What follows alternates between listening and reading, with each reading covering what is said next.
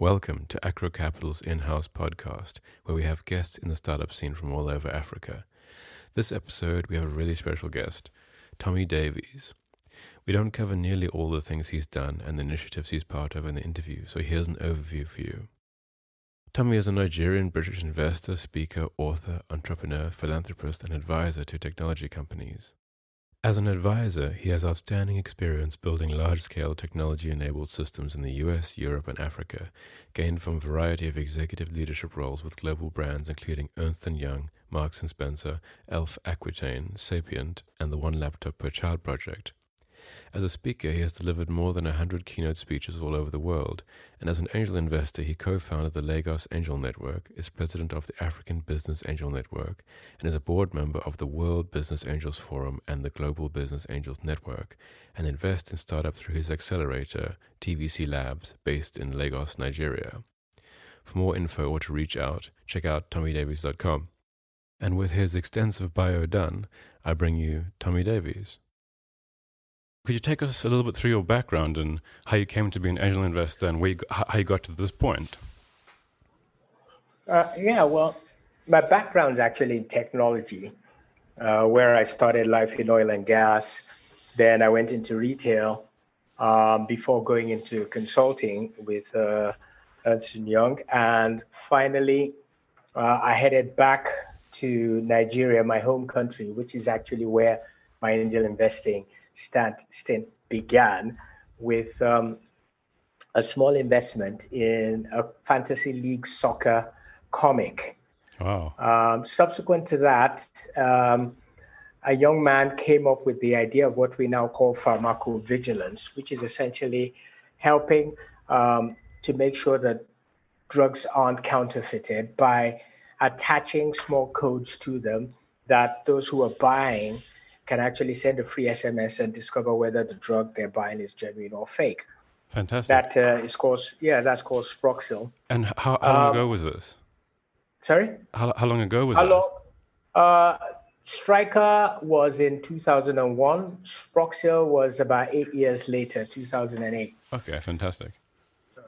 All the time, I didn't even know it was called angel investing. Wasn't it until way after Sproxil, when I'd done my third investment in a company called Slim Trader, that I happened upon David Rose of the New York Angels and Candice Johnson of the European Business Angel Network, and things started to happen. So that's sort of how I ended up in angel investing. Fantastic. Back then it wasn't a special, it didn't have a special name, it wasn't so cool, it was just investing, Wow. But I wanted to ask you about being an international angel, because you invest in Africa, but you're based in the UK, no? My wife would argue different. Okay. Because, for example, I've been in Lagos now for 107 days since COVID began. You invest in businesses in Africa mostly, huh? In Nigeria specifically, yes. Lagos. So that means that you have to sort of go on a lot, you have to go on the data sometimes, much more than meeting the founder and everything. Do you meet every founder that you invest in? Yes. You have to have an in-person meeting? Yes. Yeah, I mean, I would agree with that. I think it's very important, the person that you're investing in. So do you think that international angels have a higher risk tolerance, because of the exchange rate? And do you think this is really good for the African startup scene? No, it is actually a commercial proposition. And the way we encourage international angels to invest is to co-invest with local angels. Okay. That's the highest form of de-risking. So you're not actually taking the risk alone. You're taking with somebody who's on ground to look over the shoulders of the startup. Okay, fantastic. Yeah. Founders in African countries are likely to meet overseas investment or get overseas investment through those local people, right?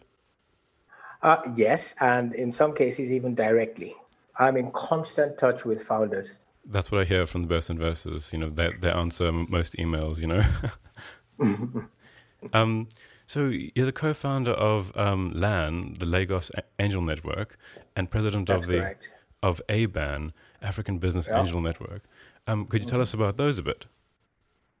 Yeah. Well, Like I said, I started angel. I didn't know it was called it then. I started angel investing in the early 2000s. And then after I lost a shitload of money, I discovered that it was called angel investing, and I had to start studying what it was all about and learning it. Thank you, David Rose, for your book, Angel Investing, which Yeah. became my Bible for that period. And inside David's book, he says, angels are best in groups. So it was like, okay, we've got to form a group. And that gave birth to the Lagos Angel Network in 2012. There were 5 of us that started the network. But we continued investing, trying to invest and trying to do stuff. And then in 2014, we tried to do a cross-border investment that failed woefully. So a year later, when Candice Johnson invited us over to Helsinki and asked us to start the Africa Business Angel Network, it was really pushing against an open door. And that's how ABAN was born. There were 5 networks on the continent when ABAN was born. In March of this year, I had the privilege of actually presiding over the launch of the 49th Angel Network on the continent in the 33rd country. Yeah, okay. So it's grown quite a bit. The difference between ABAN and LAN is the fact that LAN is actually a network of investors. ABAN is actually a network of networks. It's the trade association for angel networks, as we jokingly say, but it's focused on identifying and educating angel investors, helping them form angel groups, and then advocating angel investment as a development asset class to policymakers on the continent. Fantastic. So it's like an accelerator for angels. Correct. Fantastic.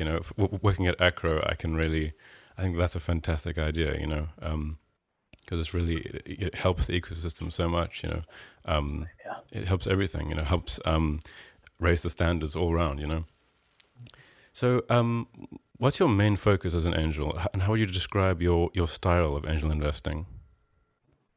Style. That's an interesting one. Well, I look for technology-enabled innovation. That's really what, where my personal sweet spot is.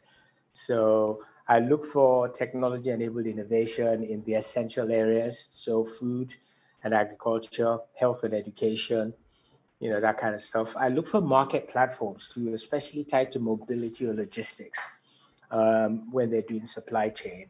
And my latest, which has really caught my fancies, is what I call SME enablers.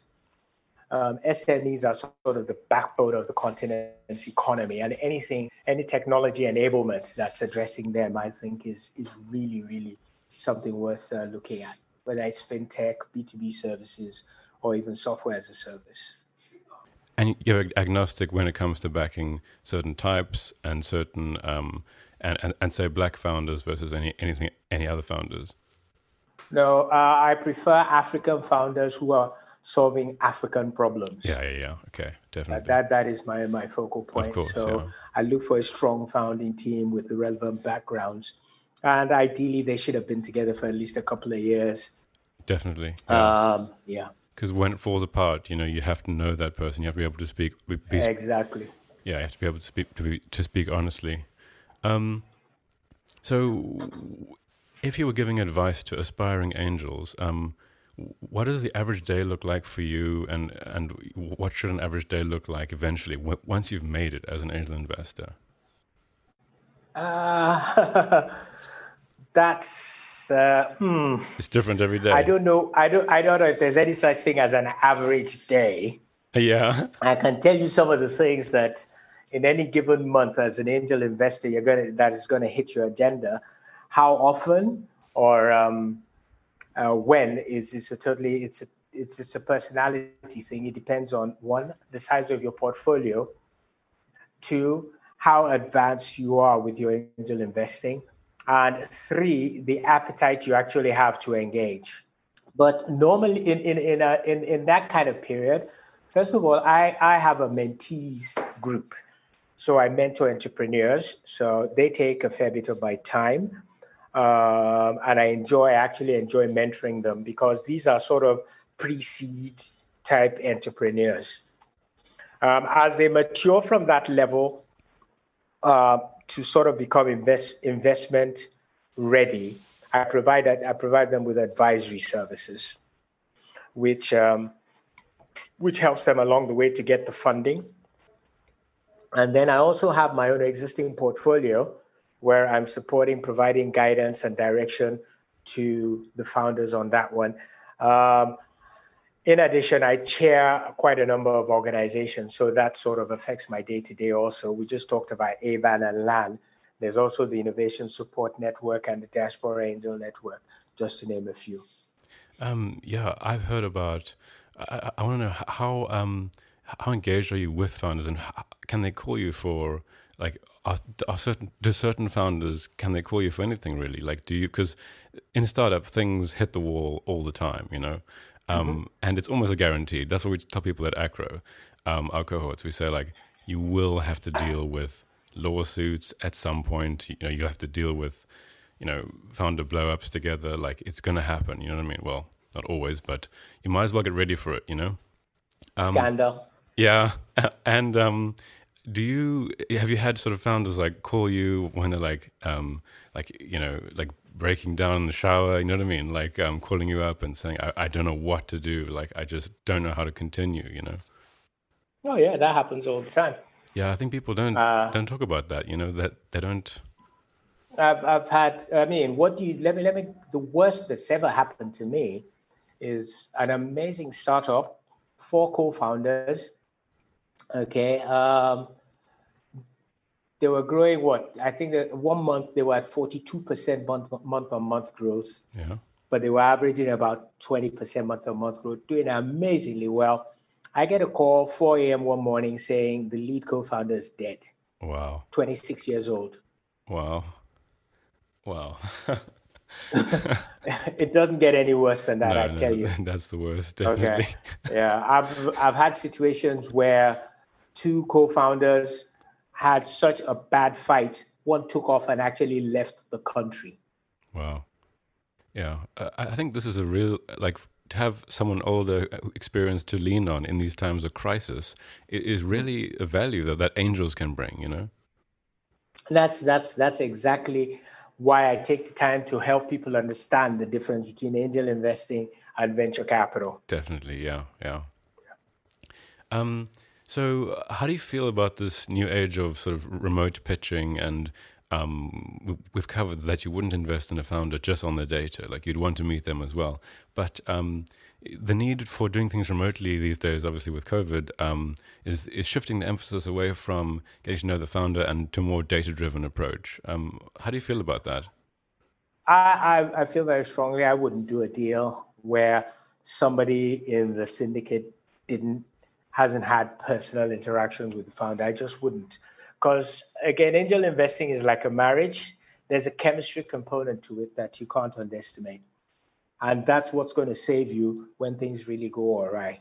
So yes, I would invest without having met the founder, but that would be on the basis that somebody else who's investing has actually interacted and met the founder. Yeah, that's very valuable, yeah, to have a network, you know. So what do you feel, like, what should entrepreneurs go into if they want to make the biggest impact, you know? Education and agriculture. We're growing Africans faster than any other continent, so we're going to need to educate them. That's a massive, massive growth area. Yeah. And we're going to need to feed them too. And like edutech wasn't a hot topic, you know, a couple of years ago, but now even in America, it's become a thing now, you know. Well, with COVID, it's not optional. Yeah, definitely. Our co-founder Jason started what was a very unsexy business in the beginning, and now it's turned into, like, it's not just education tech, you know. It's like it's a big thing now. So, what are your favorite types of startup ideas? Do you like slow and steady, or do you like moonshots? You know what I mean? Like, it really, really, really depends. Um, I like high scalable business model with potential social impact. Something that's going to touch 1 million people a year. Then you've got my attention. Okay. You know, if you're talking of a fast growing addressable market, something people hadn't seen before. Hey, wait a minute. Oh, wow. Well, yeah, those kind of things. Yes, very, very definitely. So do you feel like as you've got older, you haven't gone away from sort of betting big? You know what I mean? Because I would expect a young person with lots of potential for further capital appreciation would bet on moonshots every time. Well, I take angel investing as a profession, not as an art. So I apply science and math as much as I can and where possible. I believe in David Rose's startup portfolio theory, where it says it's a numbers game, but you've got to hedge. So each single startup you invest in, you can't, while yes, you're going to consider your portfolio, you must be able to clearly see where the 20x is going to come from. And do you feel as you've made it become more of a successful angel investor, have you found that your risk tolerance has changed? Yes, I've become, what's the word I'm looking for? I've tightened the gates, so to speak. There are bets I would have taken historically, I wouldn't take now. Okay, yeah, I know. You get more discerning. That's the word. Thank you. Yeah, definitely. So, okay, this is a more of a mushy topic. What do you think is more important, sort of the idea or the team? Because often you find that an amazing team can start off with a subpar idea and then iterate until they find something amazing that sticks. Well, I'm from the Derek Sivers school.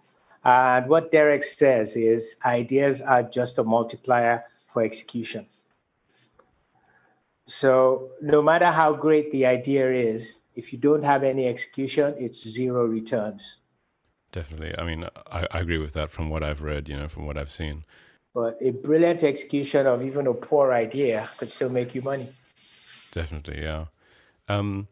So founder traits. I mean, obviously, execution is great, but also you need inspiration. You need to be creative a bit. You need to. How Peter Thiel puts it is, don't try and push through the same door everyone else is pushing through, because there might be a huge gate around the side you can just go through.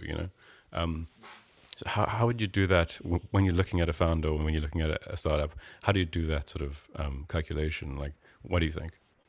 Well, there's certain things you look for. And to borrow from my friend Kola, Founders Ventures platform, there are some fundamental traits. So first of all, do they have any kind of curiosity? Are they receptive to feedback? Okay. There's a very, very clear vision with a why. Are they a good storyteller? Do they have unique insights into what they're doing? Do they have technical skills, any relevant experience? And most importantly, do they have the ability to lead?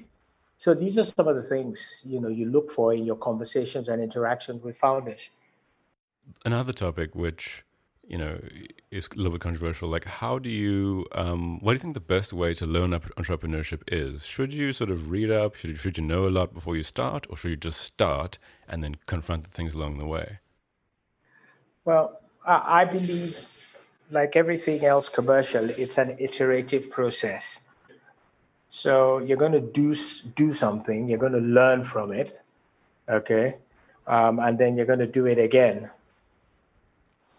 And again until you get it right.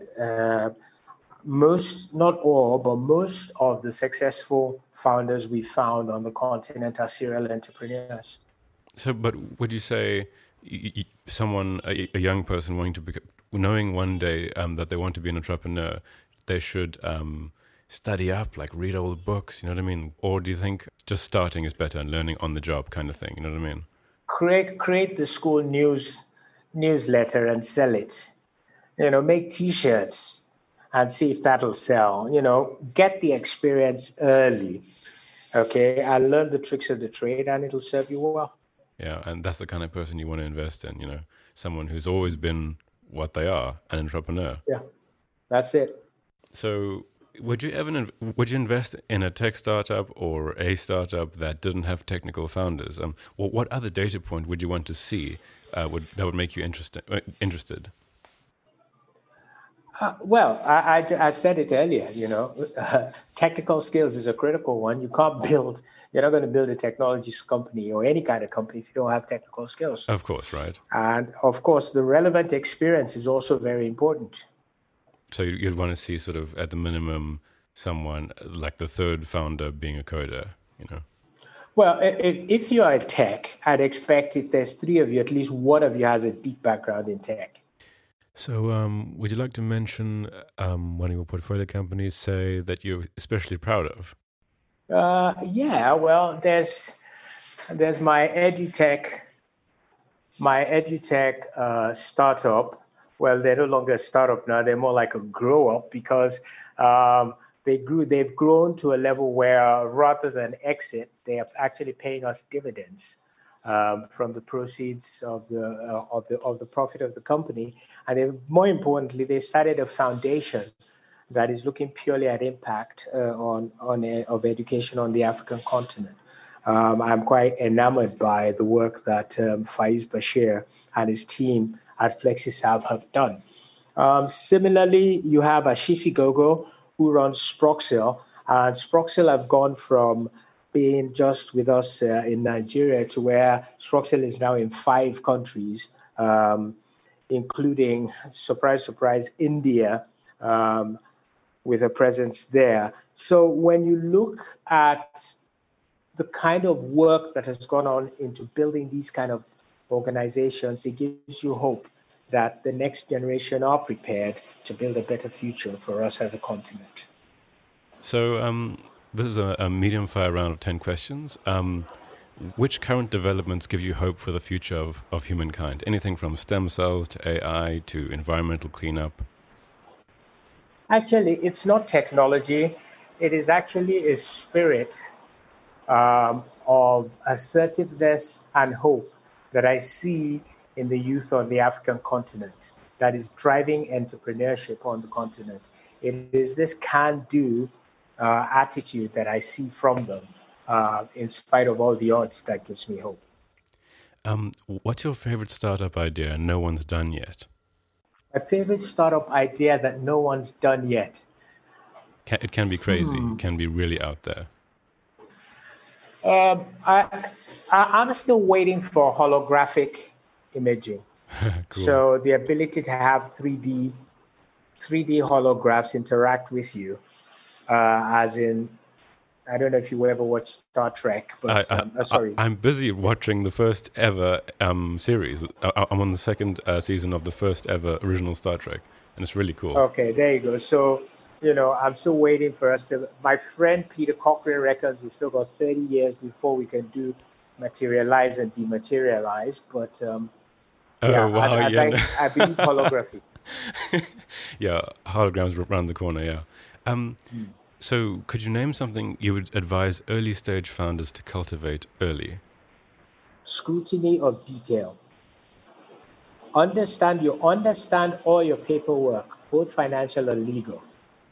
What's the first good business book that comes to mind? The first good business book that comes to mind. If you're building a startup, it's Eric Ries, Lean Startup Machine. Intelligence or relentlessness? Relentlessness, any day.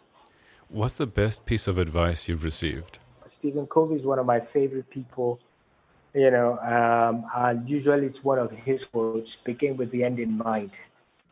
If you weren't involved in startup land, what would you be doing? Tap dancing. Elon or Bezos? Elon. Yeah. If you could have any 3 founders, dead or alive, over for dinner, who would they be? If I could have any 3 founders, dead or alive, I'd want to meet Mansa Kankan Musa.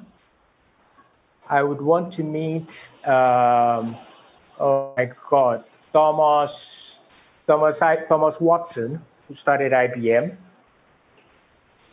and then Bill Gates. Fantastic. Is there anything else we should cover that you want to mention? Well, yes, just one thing, and that is over the years, I've developed a framework that I use for commercial analysis and commercial assessments. It's called the POEM framework. And what the POEM framework says is simply that all commercial enterprise are bound on two edges. That is, it is an organization delivering a proposition.